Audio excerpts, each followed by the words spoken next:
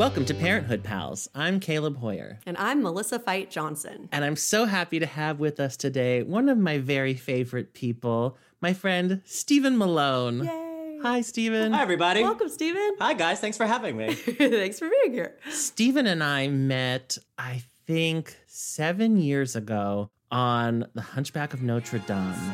And we're fast friends. And then, most notably, we spent 2 years opposite each other in the pit of Anastasia with one of our great previous guests, Sarah Hewitt-Roth. So I'm sure you guys are all going to love Stephen by the end of this episode. I already do. I just met him 5 minutes ago. Yeah. Oh, God, the pressure to be witty and charming. It's too much. But just imagine being sandwiched between him and Sarah for 2 years. Aw. And that is the paradise that my life used to be. Oh, well, I will speak for Sarah in here and say that's exactly how we felt getting to be next to Caitlin. Oh, it was just a great place to be. It was. So, Stephen, where are you joining us from today? Where in the world? I am in New York City at the corner of Avenue. So all you Which is my stalkers out apartment. there, now you know where to find him. I didn't say which corner, but it's one of those. Get your opera glasses out and peek in the windows. So, Stephen, tell us a little bit about Team Malone, your family growing up and your family now. Funny that you say it that way, because the family group text chain is, in fact, called Team Malone. Oh, great. Yeah, You we fit right text in each around other. here. I know, it's perfect. Who is on that Team Malone text chain is my father, my brother and I, my brother's wife, and then his 3 kids. And that's who makes up Team Malone these days. Great. And then going back 41 years, when I entered the picture, my mom, Gwelda, my dad, Benny, and my brother, Marty, who is 8 years older than I am. That was our family unit with my growing up. And I know the answer, but where'd you grow up? Well, I grew up in Chattanooga, Tennessee. Oh, wow. Shout out Chattanooga. Born and raised. That's right. Hey, Chattanooga. Grew up in Chattanooga, college outside of Nashville, and then in Houston. So I kept it real Southern before I came to New York. I like that, how the accent can just come and go. It's very handy. Yes, it's. I pull it out of my pocket when I need it. Yeah. And our last question for new guests, is what was your history with the show Parenthood? Had you watched it before, or was this your first time? So today I watched my episode today, and I have to say I'm pretty sure the first time I've ever watched an episode of the television show Parenthood. I knew it existed. I've certainly passed it by on TV, so I've seen glimpses of it, but I have never watched an episode. But I realized today watching it, I have a very deep, understanding memory of the original film. Oh, yeah. I think, so this is back in the 80s, we had the whole 2 VCR setup where you could rent something from the video store and, play it on one VCR and record it on the other. Nice. And at some point we ended up with a copy of Parenthood that I watched all the time as a kid. So watching it today, I realized I think I sort of understood or had an approximation of who all the characters were, just remembering, oh, that's so-and-so. That's, remembering each of those people from the original film. Oh, cool. That's actually how we started this podcast. We watched the film and did an episode of that. And it was really a great way to kick it off. I loved the film when I was young. And Caleb, you had never seen it before, right? No, I think I had seen the beginning of it on TV because I definitely remembered, do you feel like you want to throw up? Okay. Blah. I remembered that in my head, but I didn't remember So wait, Caleb, any of the rest. So you started the TV show Cold. fresh, Yeah. Oh, interesting. Yeah. Because it's the same family structure, Yeah, right? Totally. Yeah. Okay. That was a fun way to approach it too. We kept making those connections. It's the only episode of our podcast that is full of spoilers because we were Gotcha. Yeah. Yeah, so watching it today, I was like, well, I'm guessing Dax Shepard is Tom Hulse. Yep. And Yeah. 6 Feet Under is Steve Martin. Yes. Yeah. And, so- Perfect. Yeah. and is I'm embarrassing with names here, but Gilmore Girls is This is fun. Diane Weiss? Yes. Yeah, single Okay. mom. Okay, gotcha. I'm so happy to have you here. I can't wait to talk about it. Thanks for watching an episode of a show you'd never seen just for this. Happy to. Well, today we are discussing Parenthood Season 4, Episode 6, I'll Be Right Here. It was written... I'll be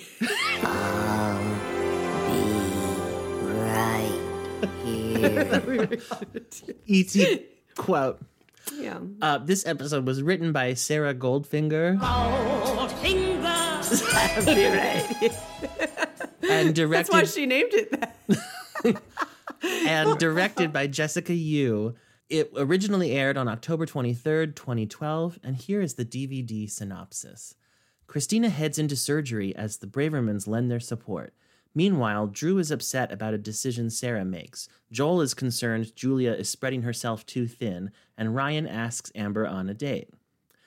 I just want to point out that Joel is not concerned Julia is spreading herself too thin. That's not a storyline we saw in this episode. No, Julia shows up a quarter of the way into the episode. Yeah. Who's Joel? Yeah, he's not in this. Yeah. Oh, he is Rick Moranis, only not at all. It's funny. That's the other biggest change is they took that kind of dickhead competitor nerdy character. I mean, I love Rick Moranis, but still. And they turned him into a hunk who's with a heart of gold. With a heart of gold, yeah. And is Julia not Julia Stiles? Yes. That actress? Yes. Okay. Swim fan. Swim fan, yeah. It makes me wonder if that storyline was in the episode and just got cut out. I'm guessing. Starting with season 4, there are no deleted scenes on DVDs, so I can't check. Huh. But anyway, so this episode is picking up after last week's episode, which was a really huge, momentous episode, putting lots of new storylines into motion. So I felt like this one was a lot of picking up on things that were begun there. And I thought we'd start with maybe the happiest one of those developments. Hey. Hi. You remember me? Yes. Yeah. My grandpa's friend. Right. Ryan. Ryan, hi. Yeah. Amber. So this is the place you work. Yeah. It's every bit as nifty as Zeke said it was. Nifty. Yeah. It's his favorite. You should go by and see where my granddaughter works. A real nifty outfit they got going on. Well, it is a nifty outfit. Well, cool. Are you interested in music? I'm interested in you. Oh. That's very direct. Is that like a soldier thing? No. I'm incredibly nervous, and if I don't just cowboy up, then I'm gonna lose my nerve. So, would you go out with me sometime? Yeah. Yes. Nifty. Recall. Yeah, well, it's good that scene had a recall because I believe we've never heard Zeke use the word nifty ever on this series. So there's Yet that. it feels appropriate. Yeah, when he used it in context, a real nifty outfit they got going on, I'm like, okay, now I hear it. So anyway, that is so not the point of this scene. Well, I did note that we got another Zeke impression. I know we've heard Adam imitate Zeke before. Zeke Braverman, how you doing? Oh, no. And I feel like there's been at least one other, but I can't remember who it was. And I feel might like be wrong. Crosby would have, but I can't remember. Someone will tell us. Someone will be like, it was this person in this episode. And we'll be like, thank you, listener. And that's nice. I thought it was pretty adorable, though. No one's ever walked into my workplace and just asked me out at the front desk. I mean, sign me up. Come on. Right. Hello. Yes. Did you guys both think that was charming? I totally was in. I'm like, this is precious. Yeah. Hooked. Yeah. Yes. Totally rooting for them. Yeah. They're precious. I liked the direct thing. I was like, yeah, I don't really care for games or any of that. I just loved that he was to the point. I feel like the whole rest of the episode, he kept saying, that must have been creepy. This is creepy. I'm like, nothing you're doing is creepy. Stop saying you're creepy. Yeah, but now I'm worried it's gonna get creepy. Yeah, it's true. He knows it's inside of him or something. Do we have some PTSD storylines coming up? Just guessing. Like, it can't start this great. Right. Someone's gotta, yeah. And then it just keeps getting better, and then it never drops. That's life. Yeah. Yeah.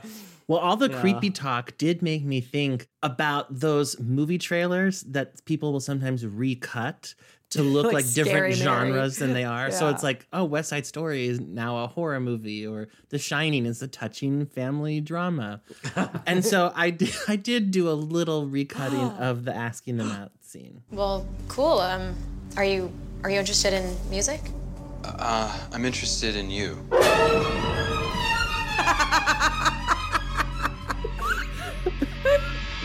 How dare you? So good. Oh my God. You know, didn't Hattie date her grandmother's friend? I mean, Alex was kind of, So these girls are just meeting everybody through their grandparents. That's saying. the hookup. That's the hookup. There it is. How does Grandpa know this young soldier? The VFW. Zeke is a Vietnam vet, and he went to Gotcha. volunteer, and that's how he met Ryan. Ryan fixed his sprinklers because Ryan did irrigation in Afghanistan. Okay. Sorry, you said fixed his sprinklers. I thought it was headed somewhere else. Maybe I will watch more episodes. Well, let's discuss this moment from their date. I hope you don't feel like you had to go out on a date with me. Like, it would be rude to your grandpa or something if he said no. No. Ryan, I don't feel like that. It just kind of seems like you're not really into it, which is totally fine. No. God. It's not that. I think I'm feeling distracted because it's my aunt's surgery thingy tomorrow. I was just thinking about her, and then I just realized that I think I've been not really dealing with it, and I actually feel kind of scared because I don't really know what's gonna happen, and I'm sorry, I'm No. getting emotional on Here. our first date, so that's not good. I understand if this is just too heavy and you'd rather not. No. I mean, if you want to go home, I will take you home right now, but it's not too heavy. I would love to buy you a burrito and talk some more about your aunt, if that's okay. Really? Yeah. How do you know her? That's funny. Okay, also, so not the point, but Caleb's sister Jay is my best friend and has been since we were 11 years old. And listening to them on their date, I was like, that's how Jay and I sound with each other even now. We're both such polite people who hate to offend. So I'll be like, oh, I'm sorry that I have to do this. And it's like, no, I'm sorry. Why did I do that? I'm like, oh my God, me. I'm sorry. And I'm like, we have been friends for 30 years and this is still how we talk. And so, maybe those two will be together in 30 years and they'll just be apologizing to each other. I must sound so creepy. I'm like, no, I'm crying. Oh God. Anyway. Well, I thought it was certainly sweet that Amber's mind was on Christina, something about that rang a little false to me. And I don't know why. Maybe that's not fair, but it's like, Amber is so concerned about Christina and it's coming out now? I don't know. But not to either of you? It did not to me. I think a little bit. It felt like pushing a plot point. I mean, she sold it well. She did, but let's also be honest, that was a lot for a first date. Right. It was. As someone who tends to cry on first dates, it doesn't always go well. So, What's so funny you mentioned, because I did think in a way, I thought Ryan was a total gentleman about it, points to him.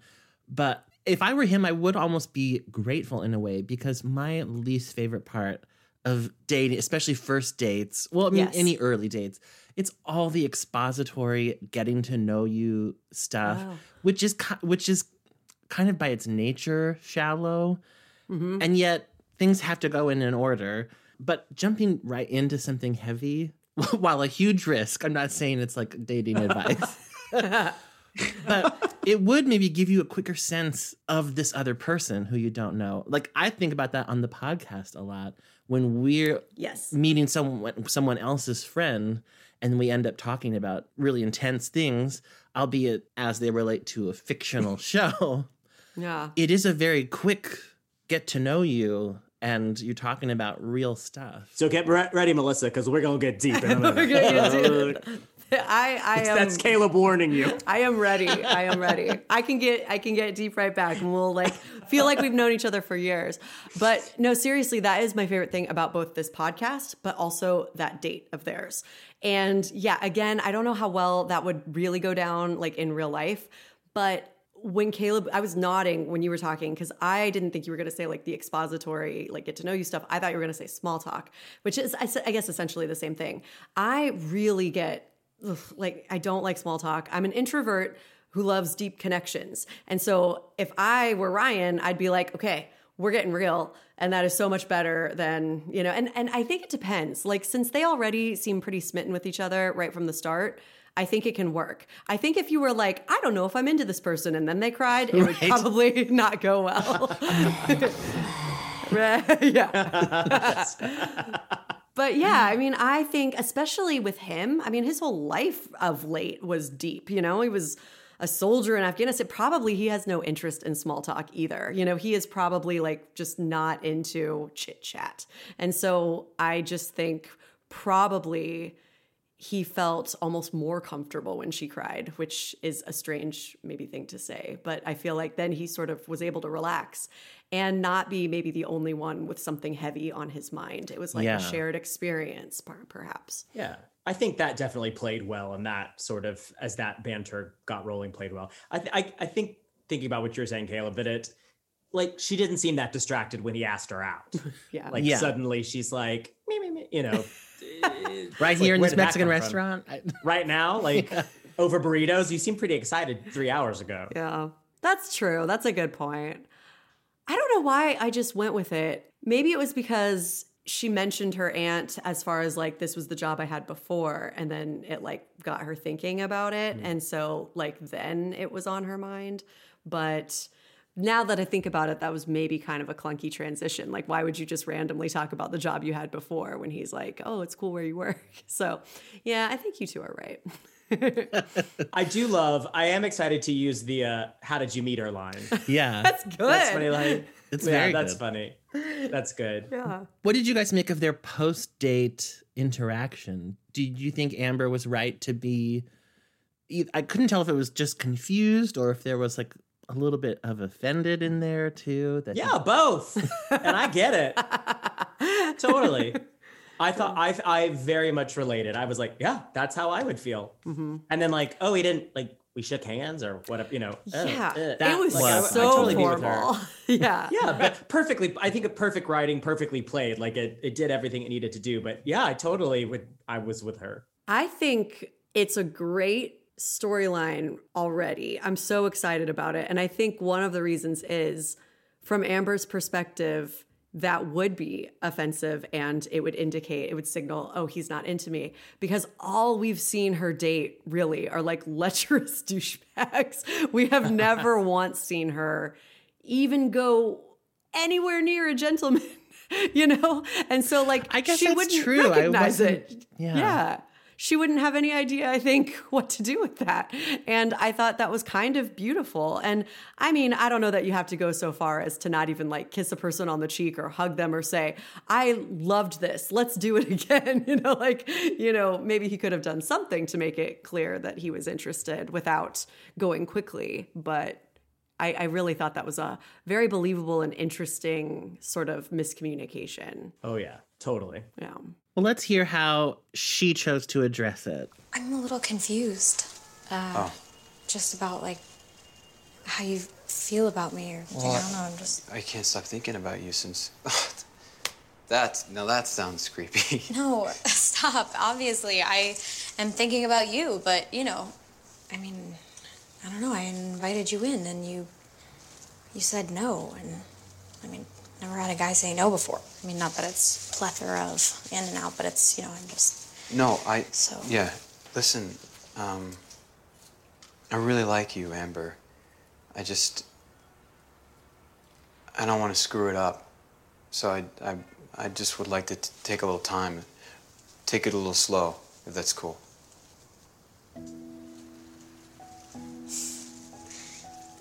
course. Okay, cool. Well, so then maybe I'll call you next time. Okay.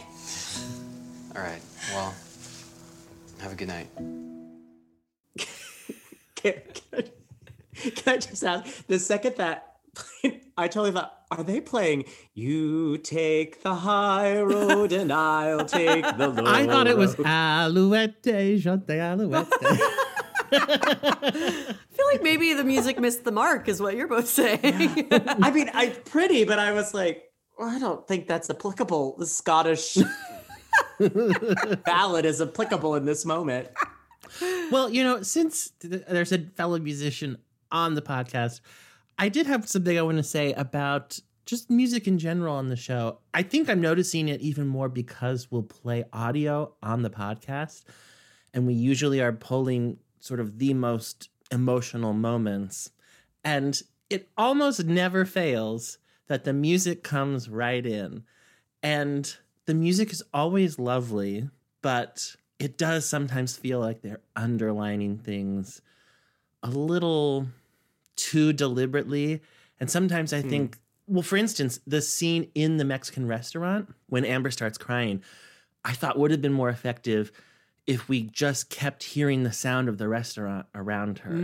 I think the mismatch of her environment and her emotional state would have made it less jarring that she was suddenly crying than, the guitar coming in and this is an emotional moment, everyone. That's a good point. Well, and that, the humanity of, again, as someone who's done both of these, crying in a restaurant or like when you're crying on the subway, people are looking at you like, oh God. What's more human than crying on the subway? Yeah. I think nothing. Yeah, that's that's it right there. But anyway, to Amber and Ryan at the end here, something I liked about their whole storyline was it was just nice to see two characters be awkward around each other rather than having instant, flawless chemistry. And I think they had chemistry in their own way, enough that I'm interested in seeing them together more.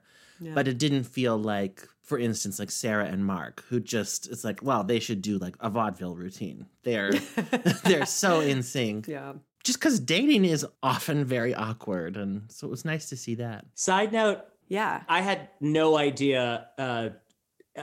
What is it? There's something about Raymond, Life with Raymond. Oh, yeah. Everybody loves Raymond. No idea he was on the show at all. Were you taken aback that he's sort of attractive? Because I was the first time I watched this. I was like, wait, what? I thought he was just like Seinfeld light and not cute at all and just fussy, that was my impression. And I'd never seen that show either. And then he's on this and I'm like, he's strangely cute, even though I hate him. He's messing with my favorite couple. But whatever, we'll get into that later. Oh. Yeah. Okay. Okay. Yeah. All right. I don't mean to push my agenda. You should feel about him however you want. Oh no, I'm into him. I was just guessing like, oh, I think she's picking the wrong guy. But again, this is I've watched one episode. Oh, fun! So. This is gonna be good. Okay, this is gonna be really good. But yeah, Amber and Ryan, I want to make it clear too. When I said before about gentleman, I've never used that word. I don't know if I even like it. I don't know where that came from. But I will say, I don't think there's anything wrong with two people like not waiting, two people who are, of age and consenting and they like each other. Go ahead, have sex on the first date. I don't care. But I said it because she keeps doing that with people who were just using her for sex, as it turns out. And I think sometimes the only way to be really sure, I guess, that someone really likes you for you and will respect you is maybe to hold on a bit. So even though I think, it can work out great, it just hasn't been for her. It's just been, people kind of using her, I feel like. So that's that. I wanted to clarify that in case I sounded like a Puritan before. I didn't mean to. Well, I dated somebody. I was in a relationship for a long time, and one of the first people I dated afterwards, it was very nice, and we'd go on a date and then it'd be like, great, I'll see you, what are you doing next Tuesday? Yeah. Like a week away. And I was so perplexed, like, wait, don't you want to see me tomorrow? Right.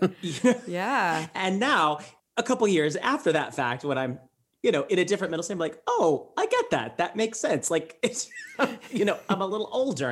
Everything doesn't have to be so immediate like it was, or what the last time I was single and dating. Yeah. Which was decades ago.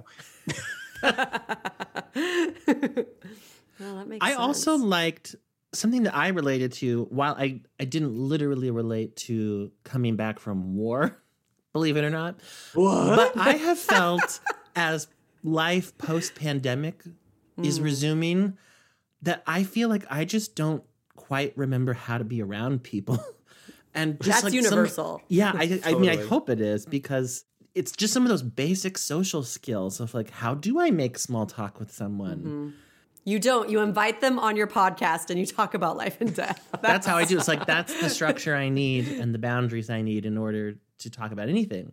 But it was strange that through that, I sort of felt like that must be what he would be dealing with coming back from a war. Like, how do you come back to mundane, everyday life, go into a Mexican restaurant on a first date? What do you talk about? Yeah. And now you add having to do that shivering cold in a Southern Baptist Christmas pageant shed in the bike lane. Oh, I see. At first I was Sorry. like, what the hell are you talking? But that's what Sorry, restaurants in New York are now. That's what Yes. going. Yes, now not only like coupled with having to see people again, but you're having to do it shivering on the side of the street. Oh my God. Okay, on a that's first a date. perfect description. It took me a second. See, these are the skills that are rusty. No, I get that was a circuitous reference. I'm sorry. The joy is in the journey. Yes, I just think all the shacks on the restaurant shacks look like, if you grew up in the South like I did, they look like the manger set from the church Christmas pageant, and you're like shivering and like, first date in a bike lane. Those are all going to Yes. go so well. Those are all going to lead to marriage. I'm rooting for them. I hope they last the seasons. They are really cute. They I think are. they're adorable already. Yeah. Well, one of the other things that happened in the previous episode is Julia quit her job. So now she's a stay-at-home parent. We don't really get much fallout from that. But we get the scene of her making the schedule for people to sit with Adam. And I wrote down, while it's an awfully broad choice to show her making spreadsheets and trying to facilitate conference calls, I thought it got the point across pretty well that she is not the type to, just drastically transform her behavior. And that maybe her decision was a little hasty. That, I actually really like work. What have I done? That's a good point. She barely did anything in this episode, and yet I kept thinking she did so much with the little scenes she had. I'm like, God, Erika Christensen is really a terrific actor. And it made me almost angry that she was underused in this episode and in a lot of episodes. I don't know. I was just like, look at her just making gold out of this like pittance they've dealt her for this episode. It's just like so natural. Even when she just delivered that kind of silly line about, I don't know how to patch people in from home. Like, it was just beautifully delivered. I'm like, they should give you more to do. You should have cancer. No, I'm anyway. She would have done a beautiful Melissa job. loves her. She's wicked cancer. Oh yeah. Now, who plays her in the film? Just so It's the non-famous woman. Melissa knows her name. I do. Harley Jane Kozak. She was in wow. When Harry Met Sally as Billy Crystal's ex-wife in one scene, if that helps. Absolutely that does. There When you they're in the sharper image, Yeah, and they're he's like singing on the thing. Yes. And That's her. I can perfectly picture her now. Oh, Thank good. you. You're welcome. Oh, look at this match made in heaven here. Yay. I mean, I never forget when somebody sings a Rodgers and Hammerstein shows tune in a movie. Come on. You can't. Of course, yes. Perfect. Well, that's all I have on Julia. It was not a storyline. It was, Yeah. I will admit to not picking up on her too much. I assumed there was more in other episodes, but Yeah. Well, also on the short end of the storyline stick was Crosby in this episode. I do want to note that Crosby begging for a chance to prove he's responsible Yeah. is quite a change from him at the beginning of the series. I was struck by it in that scene where he's like practically begging Adam to give him responsibility. I will say that storyline and like the scene with him and 6 Feet Under, Peter Krause. Yes, See? Yeah. I know. Okay, thank you. I know. That felt a little forced. Like I even will admit I was a bit like, "Ooh, is the writing on the show always like this?" Because it just felt a little hokey. Like, let me walk the dog. Let me pick up the food. Like that felt a little forced. And clearly, like I was like, well, the dog's going to get attacked and he's not going to pick up the food. Like You do see I know that exactly coming what's going to happen. Yeah, that is totally true. Yeah, no, very good point. I had sort of conflicting thoughts. Like one of my thoughts was, Crosby, this is not how help works, where you burden someone with assigning you a task. Like, Your need to help. I thought, that's so terrible. But then, shamefully, my other conflicting thought was, I feel this so hard because, like, I'm married to just the most responsible man on the planet, and my attempts to be helpful are so feeble and terrible. I'll be in the kitchen like, can I pick up this wooden spoon and stir something? Like, is there anything I can do? And he's like, I've got it. And I feel like sometimes when I do try to help, I make everything worse. So I did really feel for him. I'm like, it is sort of hard to be the person who's a little bit hapless. Not that Adam made him feel that way, not that my husband makes me feel this way. No, but just you know it inside your own head, as Crosby does and I do. So I thought I'd mention that you do want to do something sometimes. Like it is hard to feel helpless. But you're right. You knew where this was going. He's going to fuck it all up. I did love seeing him display love for Christina. I mean, he even says it when he comes back to the hospital at the end. Well, I love Christina too. Yeah. And I thought back to a time when they were not getting along so great. Back to when Crosby was having a yelling match with Christina while she was pregnant, you know. And that made her go into labor. Made her. I mean, she was gonna go. She was gonna pop any second. But yes. And it was just nice to think back to those moments and see that that's what family is. Like, yeah, you have an argument. That doesn't mean you stop having a relationship. You patch things up and you move on and you still actually love each other through all of it. I think also that this was all around, not that it would matter at this point, but that it was all around an in-law. You know, that she's not one of the Braverman siblings, but she is because... yeah, she's so entrenched in the family. I mean, I'm kind of jumping ahead to my thoughts on the whole episode. But the way that this one thing had all these ripple effects was what I thought the most beautiful thing about the episode is that someone's in need and the whole family sort of is in response mode. Yeah. Was really nice. One of my favorite scenes was the 4 siblings at the hospital in the waiting room. And I thought that was really just beautiful. And it was like funny. And it was also sad. It like had such range, and you got to see that really great chemistry that they all have. Yeah. Well, someone not so deprived for drama in this episode was Sarah, the third sibling. That's very good. We're dealing with fallout from her actions in the last episode, where she, on a whim, decided to move in with Mark, and it's really happening fast. Yeah. Oh, and in case I think that she tells this to Adam. So, Steven, you probably got this. But yeah, last episode, her boss, Ray Romano, just kisses her. And yeah, she deals with it by not telling her fiance and just like moving in with him. That was all clear? You got that? That was clear. Okay. Yes. No, has there been like sexual tension with Ray Romano? Or was that out of nowhere in the last episode?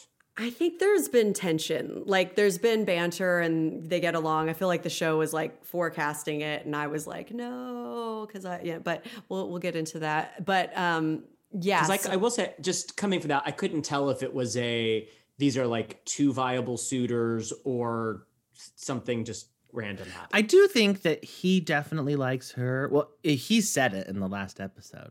I think any attraction on her part, she's still not clear about. Or she's trying to stuff it down, I feel like maybe. Like she maybe is but doesn't want to be because she wants to be with the person she's with, or she wants to want him. She wants to want to be with him. I don't know. You're the man I want to want. That's a good line. Where was that? That was her in Gilmore Girls. Okay, so actually, I was just about to ask you again. Yeah. I've watched one episode. This seems like a very similar character to her character on Gilmore Girls. In many ways, yes. Yeah. Yeah. Single mom, Real good friends with her daughter. a little bit down on her luck. Well, and even this new thing with like Hank, Ray Romano, Caleb, you even pointed out to me that if he lives above his workplace, that's so Luke. And I'm like, oh my God. As does Luke. So the curmudgeon parallel, which sounds like a bad like Ludlum novel. The curmudgeon parallel. But it continues. Well, and we've talked about this too. If you're a Gilmore Girls fan, like literally her fiance right now is Max Medina. Like it's her kid's English teacher. And so it's just really interesting. And then she's also got some stuff going on. Yeah, an ex-husband, that's John Corbett, but that's so that's the father of her kids. So like the three main love interests on Gilmore Girls are basically replicated here. And I'm like, and I'm guessing she has a tumultuous relationship with her parents. Actually, that's pretty different. She actually has a pretty solid. Okay. They love the shit. They love her. I'm cursing so much more than usual. Go for I it. think Go the it's fuck nighttime. for Well, it. it's because he told us it was explicit. Yeah, Look, we're he like, we said, gotta live up to it. We've got the rating. I was given permission, so you're just following through. That's right. Anyway. Well, let's discuss this move and the way it's impacting Drew. Who, Drew is the son? Yeah. I wonder if she, in the pizza parlor at the end of the last episode, when she just threw out, let's move in together, if she remembered that she has a kid still son. at home. Drew! Someone can drive me, it's fine. Honey, I'm sorry if this doesn't feel good to you. It's just new, it'll Yeah. Mark loves you and All right, I mean, it has nothing to do with Mark. He's great, he's super nice. It's just, like, you pick up and move me in the middle of my senior year, and, I'm gonna be moving again soon, and it just sucks. Now I live with Mr. Sear, like a teacher. He's not Mr. Sear. He's gonna be your stepfather. And this way, when you come back from college, this will already feel like home. Okay, I wanted us all to live under the same You didn't think about that roof. when you first made this decision, Yes, now I you're did. piecing it together, I but... thought you would be happy, No, you literally made the decision and told me that I'm moving. Like, you didn't even think about me at all. He's right, she's wrong. I thought this was incredible writing and incredible performances. Oh, cool. Everything, and even the way, just listening back to it, the way they're talking over each other, the way it's not overly dramatic, nobody's yelling at each other. This feels like a really honest, really truthful conversation that would happen between these two people that I've known for 20 minutes watching this show, seeing one episode. But I thought this was really great writing and really great performance. I totally agree. I really love that, like you said, that it didn't get dramatic and that he's so smart, for him to even be able to articulate, yeah, you didn't think of this though. You're thinking of it now. You're piecing this together.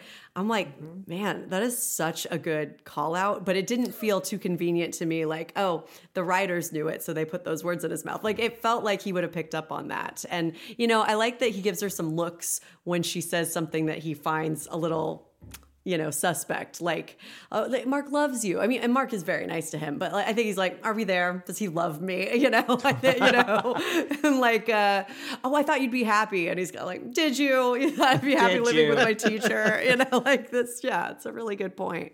Well, and just jumping ahead to their resolution, the resolution was pretty sudden, but to me, it didn't feel too easy. And I think it's helped by the way it was set up. It wasn't a big blowout fight. It was just a, uncomfortable disagreement and discussion. And I think that there are sometimes those conflicts where you're totally willing to deal with them as long as the other person acknowledges what's going on. And that's what I felt like was happening here. That I feel like Drew was like, I'll adapt to this and it'll be fine and I'll do it for you because I recognize it's important to you. But don't pretend like... yeah, this was your plan all along. And once you acknowledge that, as she does, props mom, then he's willing to get over it. Yeah, no one likes being That felt gaslighted. real to me. you Yeah, know? it was like- I mean, it's mild. It's not like, but he Yeah, knew. stop telling me that this was you thought it would be the best thing for me. And you just Well, thought and about what her- you wanted to do. Yeah. And her coming in that scene later when she comes in and says, "You're right. I did I thought that was really lovely." Yeah, me too. And it would make a person generous, like it would make a person be like, okay, you gave, now I can give. Yeah. Yeah. And how nice of him to go like watch TV with this guy who's 12 years older than him. That's true. But I did love that. And the way I always think that's a nice touch on any show, but this show does it so well that a way to sort of resolve like a tense moment is just through like really subtle natural humor. Like Mark's watching cable, he has no idea what he's doing. Like that's funny. And for her to be like, "Oh, I better go, rescue him. We got to deal with that." Like that was really nice. I enjoyed that. So elsewhere in Sarah's life, she's also dealing with the fallout of Hank kissing her last week.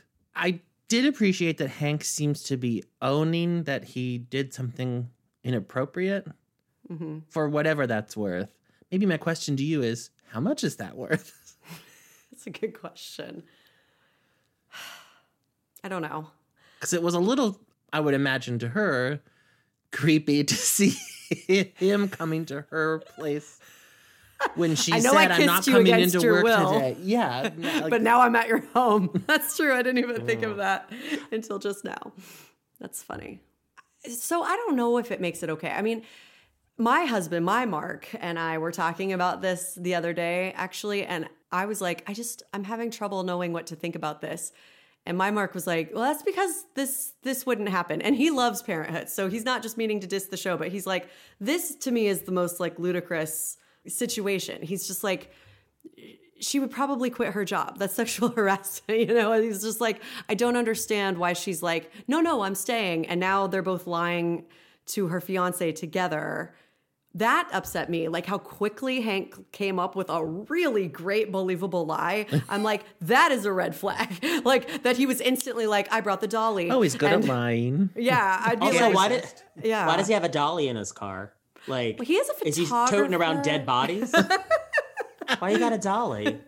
Do you need a dolly for photography? I don't know anything. Does he drive a truck or is there like a dolly in the back of his Camry? That's a That's more sus. Like that doesn't fit in there. that is a good point. Why do you have a dolly? Yeah, so I don't know. I don't know what it's worth. I mean, I think if someone kissed me inappropriately and then said, "Hey, sorry," and just kept bringing it up all the time and is like, "I'm not going to do it again," and then came to my house and said, I don't know. I would probably be upset, but she seems to like him. Speaking of inappropriate kissing, Can you just do something to help me take my mind off it? Tell me what's going on with you. in the hospital there, they were so much just crackling chemistry. crackling, yeah. I'm like, just ditch Mark and Hank and just be with your brother. Just move somewhere so you don't have to explain it to anyone. Yeah. But no, I totally thought so too. That scene was like very kind of flirty and like punchy and like, nah, he's way older than me. Yeah, like, well, I want to talk about this. So let's dissect her scene with Adam. Hank kissed me. The photographer has? Yeah. What? At work. Yes. You never know. Okay, well, this is good. Give me some more. Really? What happened? We were in the dark room and we're like developing. In the dark room? What are you in seventh grade? Shut up. No. Oh, did you kiss him back? Ew, no. I mean, not ew, but no. I mean, I didn't recoil in horror or anything, but I... You like the guy? No. You sure? It just made me feel... There's no generation weird. gap there. Yes, there is. He's way older than me. Shut up. What? I feel weird because it made me jump on the moving in with Mark thing. I mean, it didn't make me do that, but it stirred something up, I guess, and I don't know what I'm doing. Well, you should do what feels good. Life is short. Okay, what the fuck? Because This is like Folger's Christmas commercial level. Sarah knows exactly what she's doing. And I thought that I was on to her, but I didn't realize how on to herself. she was. And here she is just laying it out that, yeah, I'm moving in with Mark because of this kiss. And then she tries to walk it back, but she doesn't really. And then I thought Adam was being crazy permissive about the whole thing. I was like, why does no one take her relationship with Mark seriously? Everyone keeps introducing him as her friend. And If someone close to me who was engaged told me that they kissed someone else, I'd be shocked. I wouldn't be curious if they were going to go for it, let alone telling them, like, life is short. Do what feels good. What? Okay, this reminds me of an episode of Blossom. Stay with me. But there's this episode of Blossom where there's like some sort of misunderstanding. Blossom is like in a roundabout way talking about losing her virginity, like, having sex for the first time with her boyfriend, Dave. What was his name? Vinny, yes. What was his name in real life? David Lasher. Yeah, David Lasher. From Hey Dude. She wanted to sleep with Vinny, but she didn't say those words to her dad. But she was like, when should we like in life go for things? When should we be more careful? So in a roundabout way, asking her dad's advice. But her dad had just like his best friend had just had like a heart attack, and he was super young and healthy. And he never ate hamburgers, and yet he had a heart attack. And so her dad in this like daze was basically like, you just got to go for shit. You got to go for what you want, eat the hamburger. And Blossom's like, I should. And he's like, yeah. And then I think later in the episode, he's like, wait, I think I know I think I gave her the wrong advice. Like it goes back and revisits.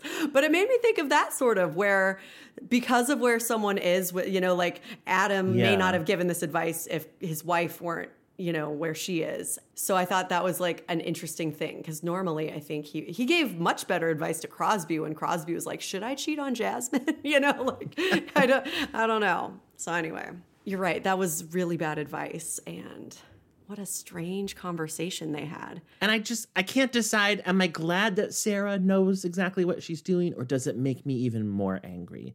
My gut is it makes me even more angry. Like, I'd forgive her if she's like, I'm confused. But now it just seems like I'm doubling down on Mark because I'm suppressing these feelings.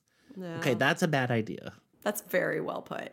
I mean, I think if she were really healthy, she would probably have talked to Mark about what happened and said, honestly, I felt something and that scared me. But then you have to acknowledge that she does actually have those feelings. Whereas if you just pretend like they don't exist, you don't have to acknowledge that they exist. Yeah, that's exactly it. And we as humans are very good at that. True. Yeah. How's this for a tangent? There's a room divider that is visible in the background of the waiting room when Julia and Crosby come back. That is exactly like the dividers I remember from the activity center of my church growing up. They're a different color, but otherwise they are exactly the same. I don't know who this shout out is for exactly, but here it is, because I was watching it the second time and I was like, oh my gosh, look at those room dividers. Wow. I did not notice them. Were they the accordion style? Yeah, the kind that like run on a track in the ceiling. And you again, I didn't see what he's seeing. I'm just going back to thinking about church room dividers. Yep. And assuming I know exactly what they look like. So, hey, that's maybe who the shout out is for. Oh, hey, and I was right here all along. I love that. Well, I will say here's another thing that my husband Mark and I talked about with this episode. I was like, you know what? Here's what bothers me. If Hank really cares about Sarah, he just shouldn't kiss her because she's in a relationship with someone else. Wouldn't the show be better if he was just silently pining for her and couldn't have her, and it was torture for him to work with her, but he knew he had to treat her well? And Mark's like, well, that's not good TV. That's boring. And I couldn't think of it in the moment. And I'm like, no, that would work. And then I realized, oh, that was Luke and Lorelai. That was it. He just suffered while she dated everyone in the world except for him. And that went on for years. I'm like, you know what? If Luke could do it, why can't you, Hank? You're both grumpy and you both live above your place of work. I don't know. Like, yeah. Well, why I think that wouldn't work is because it's Ray Romano. So clearly watching it, it's not like some actor I don't know. Right. In my mind, I was thinking, well, if Parenthood LLC is paying whatever Ray Romano's rate is, Yeah, speed this surely up. he's got to be a true romantic foil in the course of the story. You're so right, of course. Yeah. No, that makes perfect sense. Yeah. But also, I think there's a middle ground in terms of the character's there behavior between- between silently suffering yeah. and kissing someone without consent in the dark room. In the dark room. I think maybe he pines for a while and then he tells her, or she finds out, or she suspects and he confirms it, or so, you know. Yeah, she accidentally That's finds a his little more- diary. Because honestly, I'm kidding. Wait, are we talking about Blossom? So perfect. because honestly, if he did what he did, he risks her being so rightly offended by that, that, you know, for instance, she quits her job. Right. Or being just hugely offended. Yeah. The risk of telling her is a lot less, I mean, compared to that. Although she might quit her job then too. Well, my boss is in love with me and he told me. What kind of kiss are we talking about exactly in this dark room? Describe it to me in detail. They were developing a picture of his 11-year-old daughter who he's been having trouble connecting with, and she helped him sort of get there. And so he's feeling very grateful and good. And a Lumineers song is playing, if that helps. Oh, definitely. Yep. And it's a gentle, friendly kiss, or like a. No, more gentle. Yeah. It was But kind of tentative. she was not expecting it. She was caught off And- guard, but I think she did kiss him back. Yeah. I was gonna say, does she kiss into it, or what does she do? I think for a moment and then pulls away. That's what I Yeah. think. What do you think, Caleb? Yeah, Do I you felt think- like she accepted it and then after a little bit gently pushed him away. And she was very gentle, but she goes like, Hank, like kind of grinning at him like admonishing, but you know that wasn't appropriate, don't you? So that's it. That's So what yeah, happened it was prior to not this a episode. I mean, yeah. To There was say no, like he ripping kissed her off without clothes. consent is technically true, but maybe has a connotation that is more violent than Yeah. what actually happened. Yeah, I think she... He did not take her in the dark room. Right. I do Right. wonder if she could have, stopped it. You know, like it was tentative enough that I wonder if she could have seen this was happening. Or, you know, now I need to watch it again to see if, it totally caught her off guard, or if she was like, okay, and then no. You know, I'm not really sure. It's a good question. Yeah. I feel like we should all just pause for a moment and pull it up and I know, show and you. But we can. Well, We it was don't have on the to. previously on, Oh, yeah. but Right. very But it quick. didn't have the if it had been going Lumineers on. song. and it It didn't had have the the sound. Yeah, It had the dun, recap dun, music. dun, dun, dun, Does- yeah, the recap music. Does the show, because I know some shows can't use the same music they used when they originally aired. Do you feel like this show does have all the original music? I think it does. I might be wrong, but when I you would think look so, up too. the music, it has the same songs that are on as I'm watching them. I wondered it when we were talking about them playing Loch Lomond on the piano, which they're not really, but it sounded like. Maybe this was something else that didn't get. Because I think Dawson's Creek sort of famously doesn't have the original music, right? No, and not just for the theme song, which is heartbreaking enough, but there's a song that's supposed to be Kiss the Rain, and instead it's this weird heavy metal music, and I was like, what the hell is happening? This is not Kiss the Rain. I had to go find it online to soothe my soul on my last Dawson's Creek rewatch. So there's Gotcha. that. Your last, how many have there been? Probably 4 or 5. What's wrong with me? I love Dawson's Creek. Nothing. Well, here's the thing.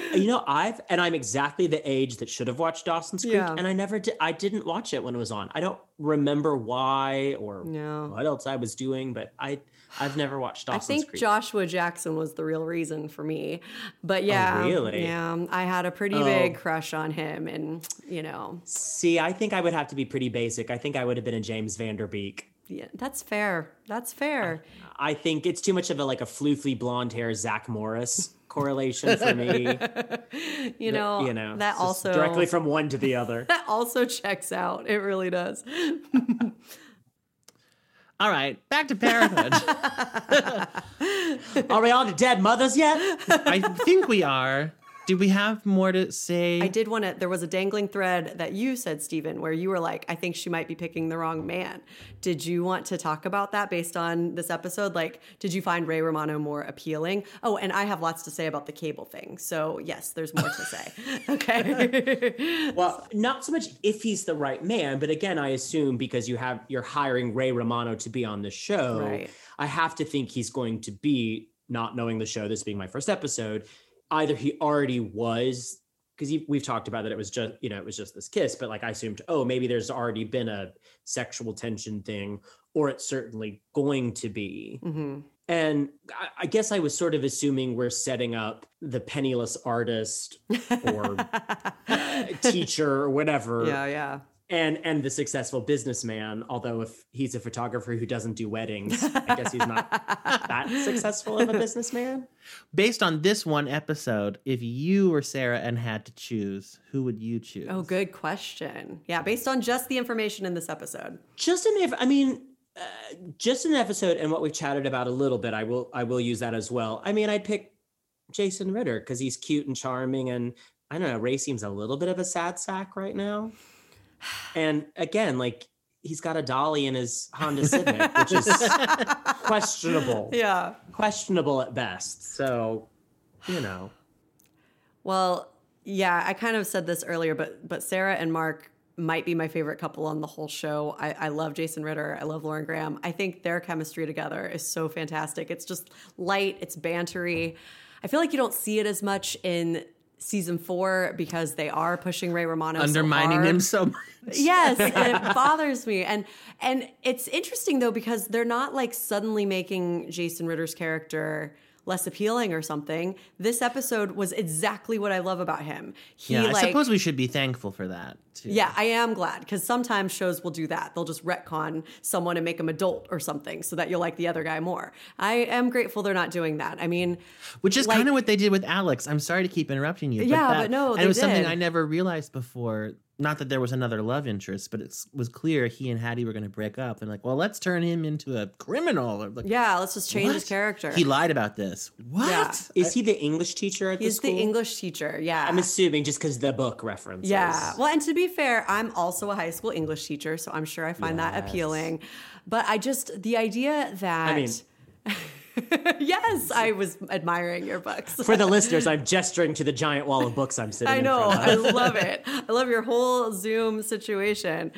But just the fact that, like, he managed not to sound pretentious when he said he got rid of his cable because he wasn't reading his books. I'm like, that is a hard line to say in a non-pretentious way. And he really pulled it off, and I thought it was just kind of sweet that he was like, oh yeah, I was wasting time, so I got rid of it. But like, he immediately gets it back as a gesture for Drew so that he will feel more comfortable in his home.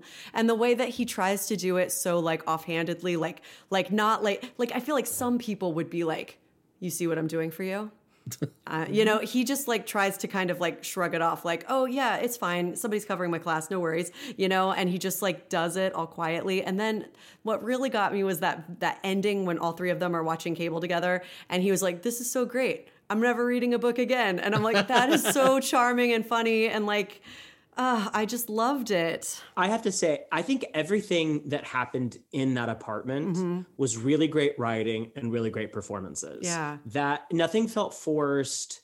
Again, back to the conversation with the mom and the son felt really great. And this stuff felt really honest between the two of them. Like, they're both just like, hey, dude, I know this is weird for both of us. And but it felt really like, again, there was no yelling. It felt very organic, and props to everything that happened in that setting. Oh, totally. And something about this show, they shoot most scenes with multiple cameras at once. So that allows the actors to talk over each other with much less fuss than if they were doing traditional coverage. And they let actors sort of improvise around the script. And I wonder if what you're responding to is not necessarily great writing, but actually great acting, great adapting the writing into a more natural performance. Because that's something that I think Jason Ritter and Lauren Graham really are probably, I mean, I don't know this. I've never compared the script page to their scenes, but a lot of times when they're talking, it's just clear, like, there's no way someone wrote this down in advance. Well, and the kid. Yeah. I mean, as far He's as good. like, he's good too. And the scene with him and Lauren, like, he's not fazed by that. He's rolling with it. He's doing it too. You know, that's however it ends up being, whether from the writer's room, them setting them up with the great prompts or the great starting place and allowing that to be the language of the show, Yeah. which then also the way it's filmed, that's just everybody firing on cylinders to make really great material. Yeah. No, totally. Firing on all cylinders. Yeah. Well, let's go to the final storyline. There it is. And the reason I've been invited here today. Well, But to, yes. to mention that, I will say that I thought of you a lot when I knew the storyline was coming up. So Hattie, the daughter, was a regular on the show the first 3 seasons.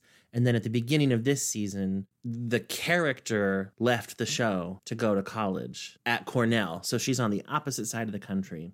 But now she's already back because her mom has been diagnosed with cancer. And knowing it was coming up, it did make me think of you because I was at Anastasia with you when you were far away from your own mom battling cancer. Yes. That was a good heavy sigh into the microphone. That was good. That's true. Wait, let me do one too. Oh man. But yeah, that's a lot. Well, and I was deeply, deeply affected by a moment almost at the end of the episode that was rang very, very true to life for me. Let's just go there. What was it? Well, yeah, I'll say so it was definitely, I was like watching my life on screen because my mom had, let's see, what's the timeline? My mom died in 2018. Is that right, Caleb? we were together. I mean, we were three together 3 then. years ago. Yeah. 3 years ago. So it's 3 years ago. So that's 2018. She had cancer for about 8 years. So Wow. I think it's maybe 2010 is when it first happened. And I would go back and forth. Over those 8 years, I spent a lot of time in waiting rooms, just like we see in this episode, and a lot of times with family, and a lot of times with family in the room with my mom. And so there was a lot that I could very, very much relate to. But one of the things that really grabbed me the deepest was the moment where they come in after the consultation with the doctor at the end, and they're saying, no, everything's fine. You've got to go back to New York. Specifically New York, Specifically New York. Wow. And for me, I found over the course of that time, parents, whether or not they're doing it willfully not telling you so that you'll live your life, which I think certainly does factor into it, parents aren't necessarily great at telling you how bad something is. I found that definitely, even towards the end when it was bad, nobody really, well, it wasn't until my sister-in-law, props to her, basically called me and said, you need to come home. Wow. And it was a little bit of a shock because I thought, well, mom and dad haven't said anything about that. And it's because they want you to live your life. They want you to do your thing. And so that very much for me was very, very real, very, very real. Watching them say, no, you need to go back to your life, go back to New York and live your life was very powerful and beautiful and very touching for me. Wow. I'm assuming you didn't judge Adam and Christina, the parents, too harshly for essentially lying to their daughter. No, again, it felt very real to me. And I don't think about my parents lying in any way. I think just the nature of things, and when you do live away from family, they were just trying to continue on with life, and in Team Malone's way, stiff upper lip, pull up your bootstraps and get on with it. We were all just sort of trying to do that. And I never felt that my parents lied to me about how bad things were. It just, life just kind of sneaks up on you, and nobody wants to admit how bad something can be. So it was like the little hints with my mom. It was like, I would call her phone, but my dad would answer. I was like, well, that's new. That's different. Or the little hints that were never like, you need to come home. It was just like, I think things are worse than anybody's telling me. Yeah. So I don't even think of it as lying on their point. I think of it as just wanting, they don't have all the information yet. So they don't want this person to change their life at this moment when she was so ready to do that. That makes me glad to hear, because I had a strong reaction to that last scene. Too. I was really upset with them. I was too. Oh, really? And because I understand what you're saying, and we had seen them in the previous episode definitely minimizing things and saying, you know, we don't know yet, because that was when they had just found the lump and surgery was the next step, but what hadn't happened yet. And she was back at school and they were saying, it's fine, don't worry about it. And she even had a moment in the last episode, Hattie, with her dad, where she said, can you please talk to me like an adult? Yeah. And be honest. And he was. He told her everything he knew. That I really understood. Not wanting it to derail your kid's life. This, I think maybe because it was back to back with the scene where they got the news about the cancer was different than they thought, to look her in the eye and say, I'm cancer free, just so that she would go back. I was like, this is wrong. You're not telling her what the doctor told you. And I wondered who would actually do that. And these characters to me I didn't quite buy that they would do it. I was like, I get that they would say you have to go back, but I don't know. Just hearing that it at least rang true to you makes me a little more graceful to them, if that's the right use of that word. I totally hear what you're saying, and I totally understand that. I think maybe what it shows a little bit is there's such confusion, and I experienced this going to the doctor with my mom, or them going to the doctor and then calling me, and I would have questions and they'd be like, I don't know, I don't remember what he said. There's sort of so much, everything is actually sort of so vague around all of it. There are no, I mean, let me preface this in case anyone was confused. I'm not a doctor. I do, in fact, play the piano and wave my arms for a living. But everything is so nebulous around it. And these heavy life things where it's like, you've got cancer, literally happen in like a 15-minute conversation. And you sort of leave the room like, wait, what just happened? Wait, what did they tell us? So I even felt more in that moment. To me, it was seeing these people actually being confused, not having all the information, just knowing that their one priority is, we got to get our kid back to school. Yeah. That was actually the beacon in the midst of the confusion.